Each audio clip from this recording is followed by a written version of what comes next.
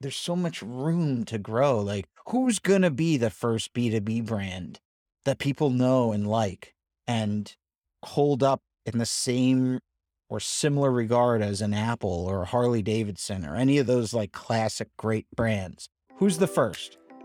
Hello, and welcome to Death to the Corporate Video, a podcast with tools and advice for how to make B2B video ads your prospects actually want to watch. I'm Hope Morley. I'm Bauer Guy. Is that accurate? Oh, I got the personalization tokens wrong. I'm first name, last name. Welcome, last name, first name, to the show. Last week, we attended the B2B Ignite conference here in Chicago, and we wanted to share a couple takeaways for anyone who wasn't able to make the conference in person this year. There were a lot of great speakers, a lot of great topics, and a lot of things that our listeners can learn from. Yeah, it was a good time. We got to meet fellow B2B marketers, have way too much coffee. I was like having a cup of coffee every 10 minutes.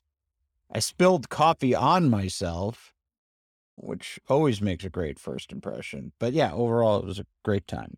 That's what happens when you have to see people in person again. They can see that you've spilled coffee on your nice, fancy event clothes. We're going to go back and forth. We'll each share a takeaway that we had from the week. So, Guy, why don't you go ahead and kick us off? I guess my first takeaway is that I think consensus is that brand is important, building a brand is important. And the sub takeaway of this is that employer branding is a thing and was like a very hot topic, which I didn't think, we work in a very small agency, so it's not on our mind in terms of what we do for ourselves. But yeah, I thought that was very interesting. I think now more than ever because of the war for talent and, they say for every person looking for a job, there's like 7 jobs now open. It's craziness out there. So yeah, now employers have to market to prospective employees big time. So I thought that was really interesting and to see the different approaches. Adobe spoke, and I thought they had a lot of good things to say about employer branding. Yeah, I had a note about that as well. I think people have been talking about the Great Resignation is the term that a lot of people are using, this constant churn of talent from one company to another. And the traditional way that people can attract more talent, the quote unquote easy way to do it is to offer higher wages, offer good benefits. And that's still going to be very important when you're trying to attract people. But when you have a strong brand and you have a brand name that means something to people who are applying, you're going to get a higher caliber of applicant, and they might be more likely to wait and offer from you if you are offering a similar salary to somebody else, but you have that strong brand. It's really something that apologies, listeners. My baby is sick today and is home while we're recording this episode. What was I saying? The one problem with the employer branding issue is that it takes a lot of time to build up a really strong brand, which has always been this argument against branding, especially from the B2B side, is that we need results quickly, so we're not going to invest in brand building. The same could be said of talent. If you're hurting because you don't have enough people on your team and somebody comes in and argues that you should be building a brand, you're going to be more likely to be like, well, can we just offer a better 401k plan and move on with our lives? Yeah. Short-term solves, right, which lead to long-term pain because, you're having to overspend or whatever you're going to have to do. But I think now, particularly when we record this June 2022, it is all about salary. So yeah. I mean, but the idea is the same with branding is that you want to be at least invited to the table. And if you don't have a strong brand, you're not going to have access to the best talent.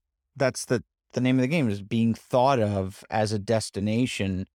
And in terms of employer branding, people are looking to understand your purpose, your vision, your values, all that stuff.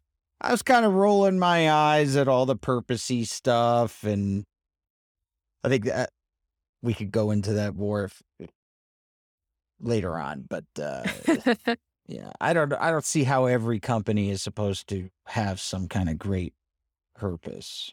It's like, did you ever see? You saw Office Space, right?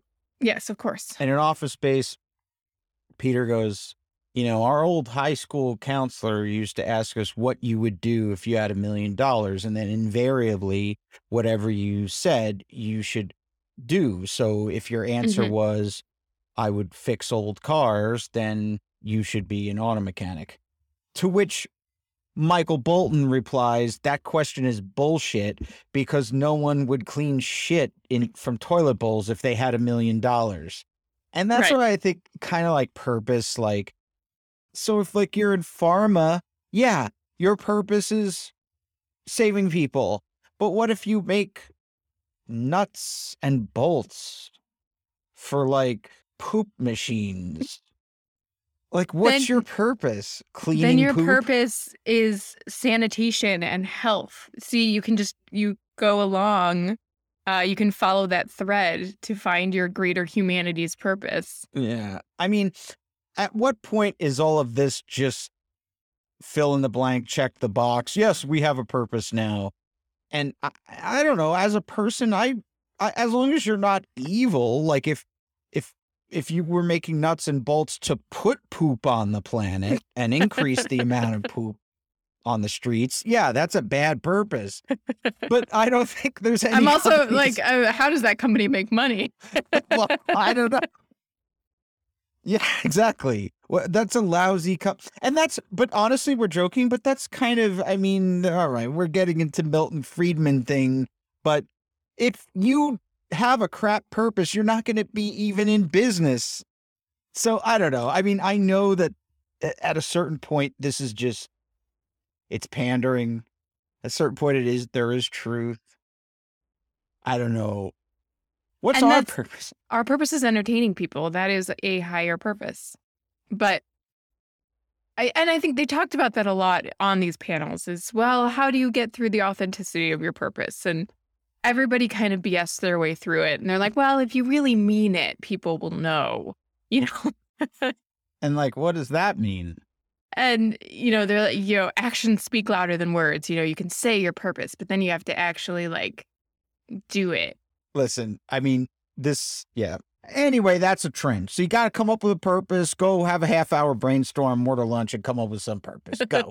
I mean, it just seems like you have to do it now. So that was another thing that, again, I was just rolling my eyes like, oh, God.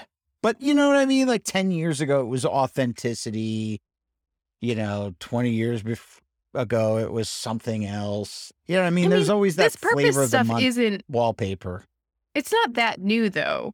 Like, that Simon Sinek Start With Why TED Talk was like a decade ago. Yeah.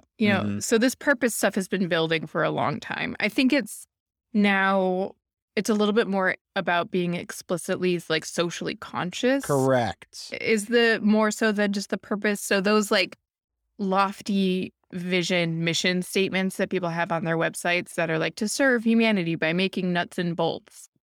That's a little bit more on the way out. And now it's more about taking a stand on social issues. Correct. Okay, so let's go here. So you're right. 10 years ago, Start With Why, your purpose was, so like Apple was, we empower artists to do their best. You don't start with the product, okay? That, you're exactly right. That why has now that was called a purpose, but 10 years later now, purpose means, you're exactly right, some kind of social stand where you're socially conscious thing, and it's not just about making money or serving your customers. It's like you have to do something for the planet or society or humankind, whatever, right? I think that the millennials and Gen Z's generations want to know that the companies that they are working for and that they are buying from are actively working to make the world a better place. And that's both their buying decisions and, where they're going to take their labor. But I don't think it's everyone. If everybody wanted to work for a socially conscious company, like no one's going to be out there working for, I personally wouldn't work for a gas company. Like I would never work for somebody who's drilling in the Arctic, right? But that's me. There's clearly thousands of people that are perfectly happy to work for ExxonMobil. Okay, so to bring it back to this purpose stuff, to bring it back to a useful place, it's if you want to attract talent, you have to have, like, your values need to be out and open. And even if it's right or left wing, and so that's hot right now. Gen Z and millennials want to work for a place that matches what they think about the world. Their values, yeah. Their values. So what you have to do, now we're just repeating what they said, just be authentic to your values, and you can't fake it, right? What else did you take away from this? Yes, other takeaways. We saw a session that someone was talking about emotion and B2B buying decision, which is obviously something that we talk about all the time. And they showed a matrix based on some research that they had done, and I'll link to this study once I have access to it. But they talked about emotional connection to brands. And I think a lot of us have this idea that B2C brands have a deeper emotional connection to people. Like you think about a brand like Apple and people who are super, super loyal.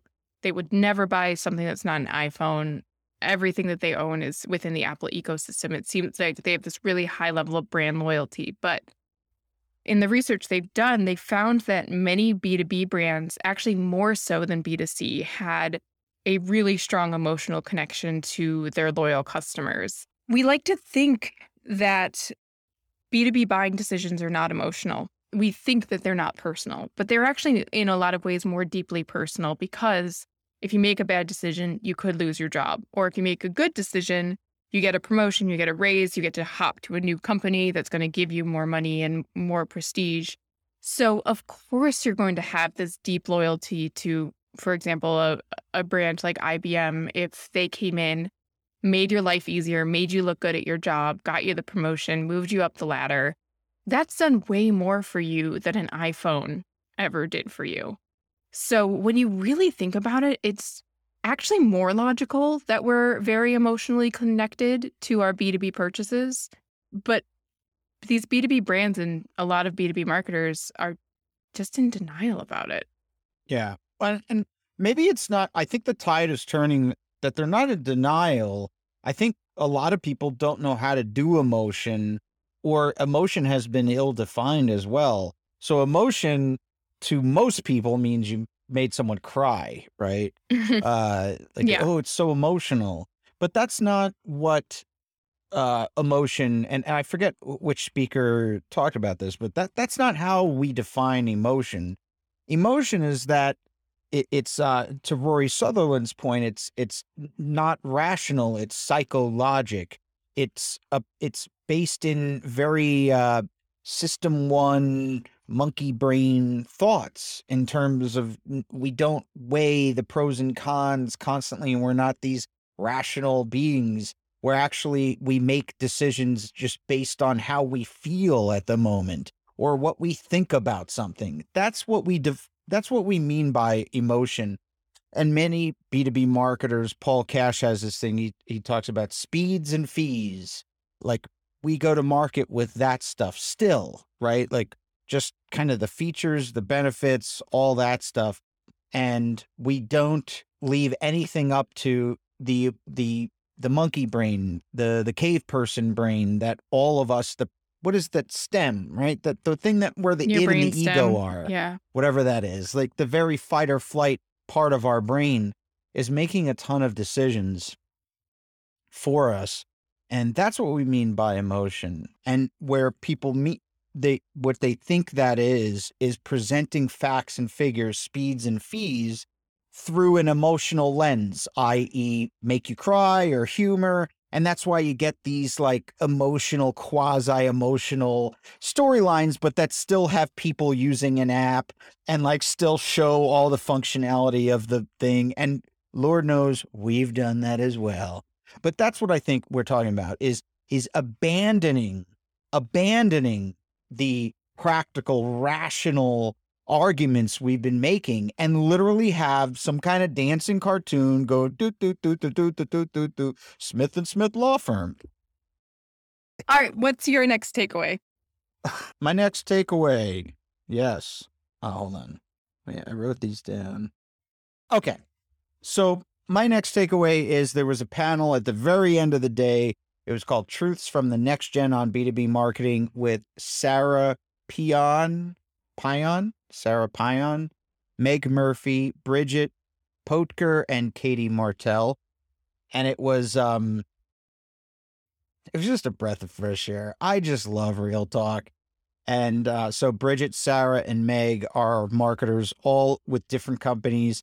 And the best thing is that they brought themselves there. They work at companies, but they weren't there on behalf of companies, which hope you enlighten me on this whole thing. Because the bigger brands, I noticed when they present, they have to kind of be nice. They can't really, say much. They're representing a big corporation. But anyway, Sarah, Meg, and Bridget were representing themselves, and it was completely real talk. And my biggest takeaway was hearing directly from people who are in the thick of it every day is that we're all making this stuff up that no one really knows. We all try to rationalize why things work, and we try to sound smart and come up with these frameworks, but we're all making it up.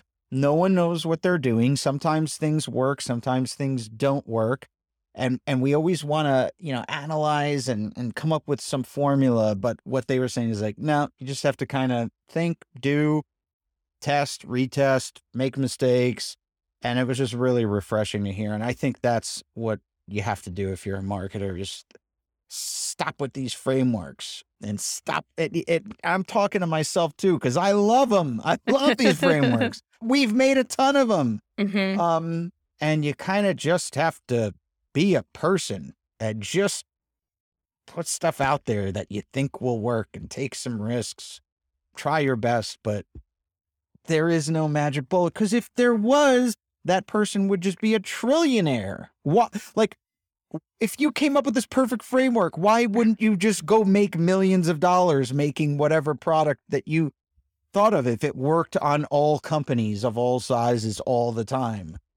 I wouldn't even sell that to anyone. I would just go make my own company. I think you did make your own company. It's called Umalt. Oh, yeah. We do have the recipe, but I wouldn't be in a basement right now. I'm in a basement. I'd be in Hawaii. So I don't know. We don't know. We try our best. We have more wins than losses. I think that's what it is. By you being in business, you have more wins than losses. But come on, be real. There's no magic framework. You just have to get out there, lace up, put on your pads, and try. And try something. That's it. Stop being so scared. And because the other thing is, what's going to happen is if you ever have a big hit, then you're going to get book deals. And actually, we were talking about this afterwards over drinks. If you have a big success, right, in your lifetime, launching a new product, going viral in a big way, being called the best ad of all time, whatever, right? What's going to end up happening is to leverage that fame, a bunch of media publishers and everybody will want to get you on their platform. They're going to say, write a book on how you did it. And then let's say you just came up with the idea. It was just funny. Well, now you got to write 400 pages and they'll give you ghostwriters and they'll give you all this stuff. You're going to have to come up with 6 frameworks on how you did it. This is the game. There is no way. It's there is no book. All the stuff is just rationalized after the fact. And also to piggyback off the last point with emotion. I mean, that's kind of what this is. It's just, you're marketing to emotional creatures that have no logic or very little. Just have fun with it. Yeah. That's, we talked about that. Whenever there's any of these sessions at conferences, everybody gets up and makes a presentation based on their experience, typically at one company or a couple of companies, and they're saying, this is what you should do in this situation. This is how you should write your messaging frameworks, blah, blah, blah, blah, blah. And you know what? And if you have a bigger company, you're in a different sector than them, you're in a different industry, like nothing is universal. That's really the big thing. But I think the point of going to these conferences and having these conversations with different people who are in different company sizes than you, industries, sectors, is that there are always nuggets that you can take away from what people have tried and who have come before you and have tried and succeeded at something or failed at something. You can learn from that, and there's things that you should be able to adjust what you're doing, think about how your strategy might be different, and there's always learnings you can pull from that. But picking up something wholesale and expecting that because it worked for them, that it will work for you, or even you work at one company and it works for you there, and you go to a new one, you try the exact same thing and it completely flops, it happens. Yeah. Yeah, that was to your point too earlier is a good takeaway was get out there, folks. Go to a conference. This is my first conference in years. I was so awkward. I was like so awkward to hang out with that many people. But yeah, that would be a suggestion is get out there, go meet people. It's weird, but rewarding. I think we're all a little out of practice at talking to strangers. Like, what's small talk? I don't know. I don't know what to talk about anymore. It's like, where are you from? Oh, yeah, I love it there. Have you been? No, I just, I know it. I know it exists. Yeah. Anyway, you got anything else? Yes, I got one more. Okay, go for it. So I have one more takeaway that I just wrote. This wasn't even a whole session. This is the great thing that I was saying about pulling nuggets is that, there's these whole sessions with these overarching themes that they're trying to talk about. Honestly, I wrote this note down. I don't even know what session this is from. I don't remember who said it. I wrote it down as a note, but it just made me think. And the thing that I wrote down was that the reason why you should not compete exclusively on features and benefits of a product is that you have a very limited time window that you're the only person that has that feature. Because the minute that you release a product with a new feature, something new that your R&D team came up with, your developers or whatever, your competitors are going to come in and copy you, and they're going to drop it in 6 months to a year. And then you can't be going out there bragging about your one little new fancy feature because suddenly everybody has it.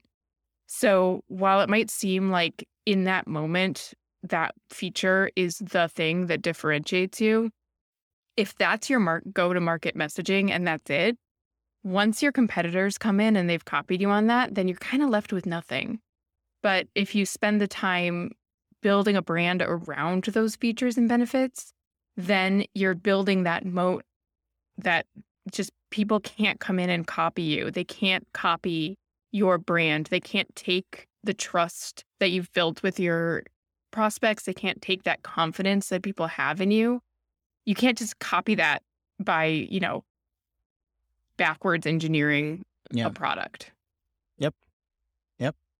And in fact, Paul Cash had this likability matrix, and there were 4 categories: competent and likable, not competent and likable, competent and not likable, and then not competent, not likable. Well, obviously, no one wants to work with the not competent, not likable. So there was so who do we all want to work with? We want to work with competent and likable. Mm-hmm. Now, let's say competent and likable is unavailable. Would you rather work with not competent and likable or competent and not likable?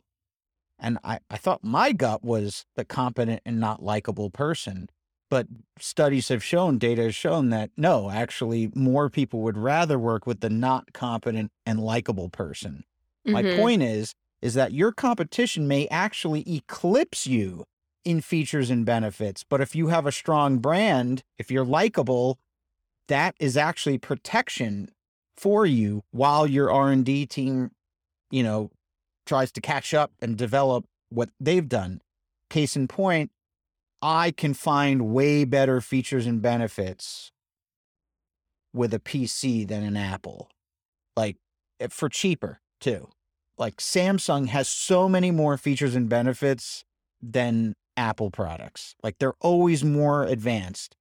But I stick with Apple because I like them, I trust them, and whatever. Even if they're a year behind everyone else, who cares? Like, they'll come up with the features. Isn't that crazy? I'm not logical. I choose a brand I like over a brand that is superior.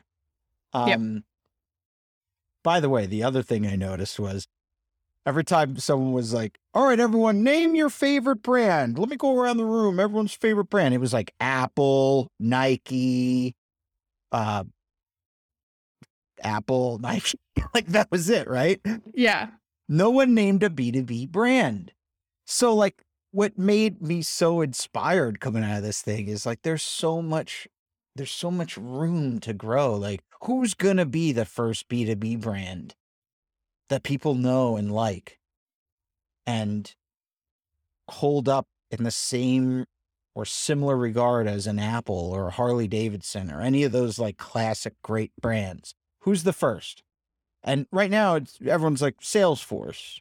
Right. But no one said Salesforce, but they would probably be the closest. Salesforce or HubSpot are the two brands that I think in the B2B space that are close.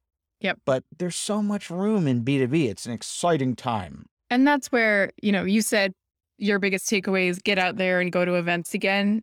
That's the thing. Like, you come out of these events and you might be kind of griping about how so much of it is formulaic or not universal or things like that, but it's also inspiring. And if you go to a good event, you come out of there, you come out of there with ideas. There's things you want to do. There's new things you want to try. You met some interesting people. And that's just going to be refreshing and good for all of us. Yep. Agreed. Sorry about my dog barking. You had a baby crying. I got a dog barking. Come on, folks. Is there any proof more that you need that we don't have the formula? Because we have babies and dogs. The true path to success would never include a baby or a dog. That's correct. And you wouldn't be in a basement. It's freezing down here. My fingertips are like numb. I can't feel them. Anywho, it was good. B2B Ignite. And we won an award. Yes. At the Elevation Awards for the best in B2B marketing, our spot, The Stalking, took silver in the best use of content marketing category. So check that out. We're very proud. Cool. All right. Well, this was a fun episode. Thanks for listening to this episode of Death to the Corporate Video. You can find the Umalt team across all the social media channels at Umalt. That's UMAULT. And you can visit our website at umalt.com. Yeah. You're going to have a lot of editing to do on this one.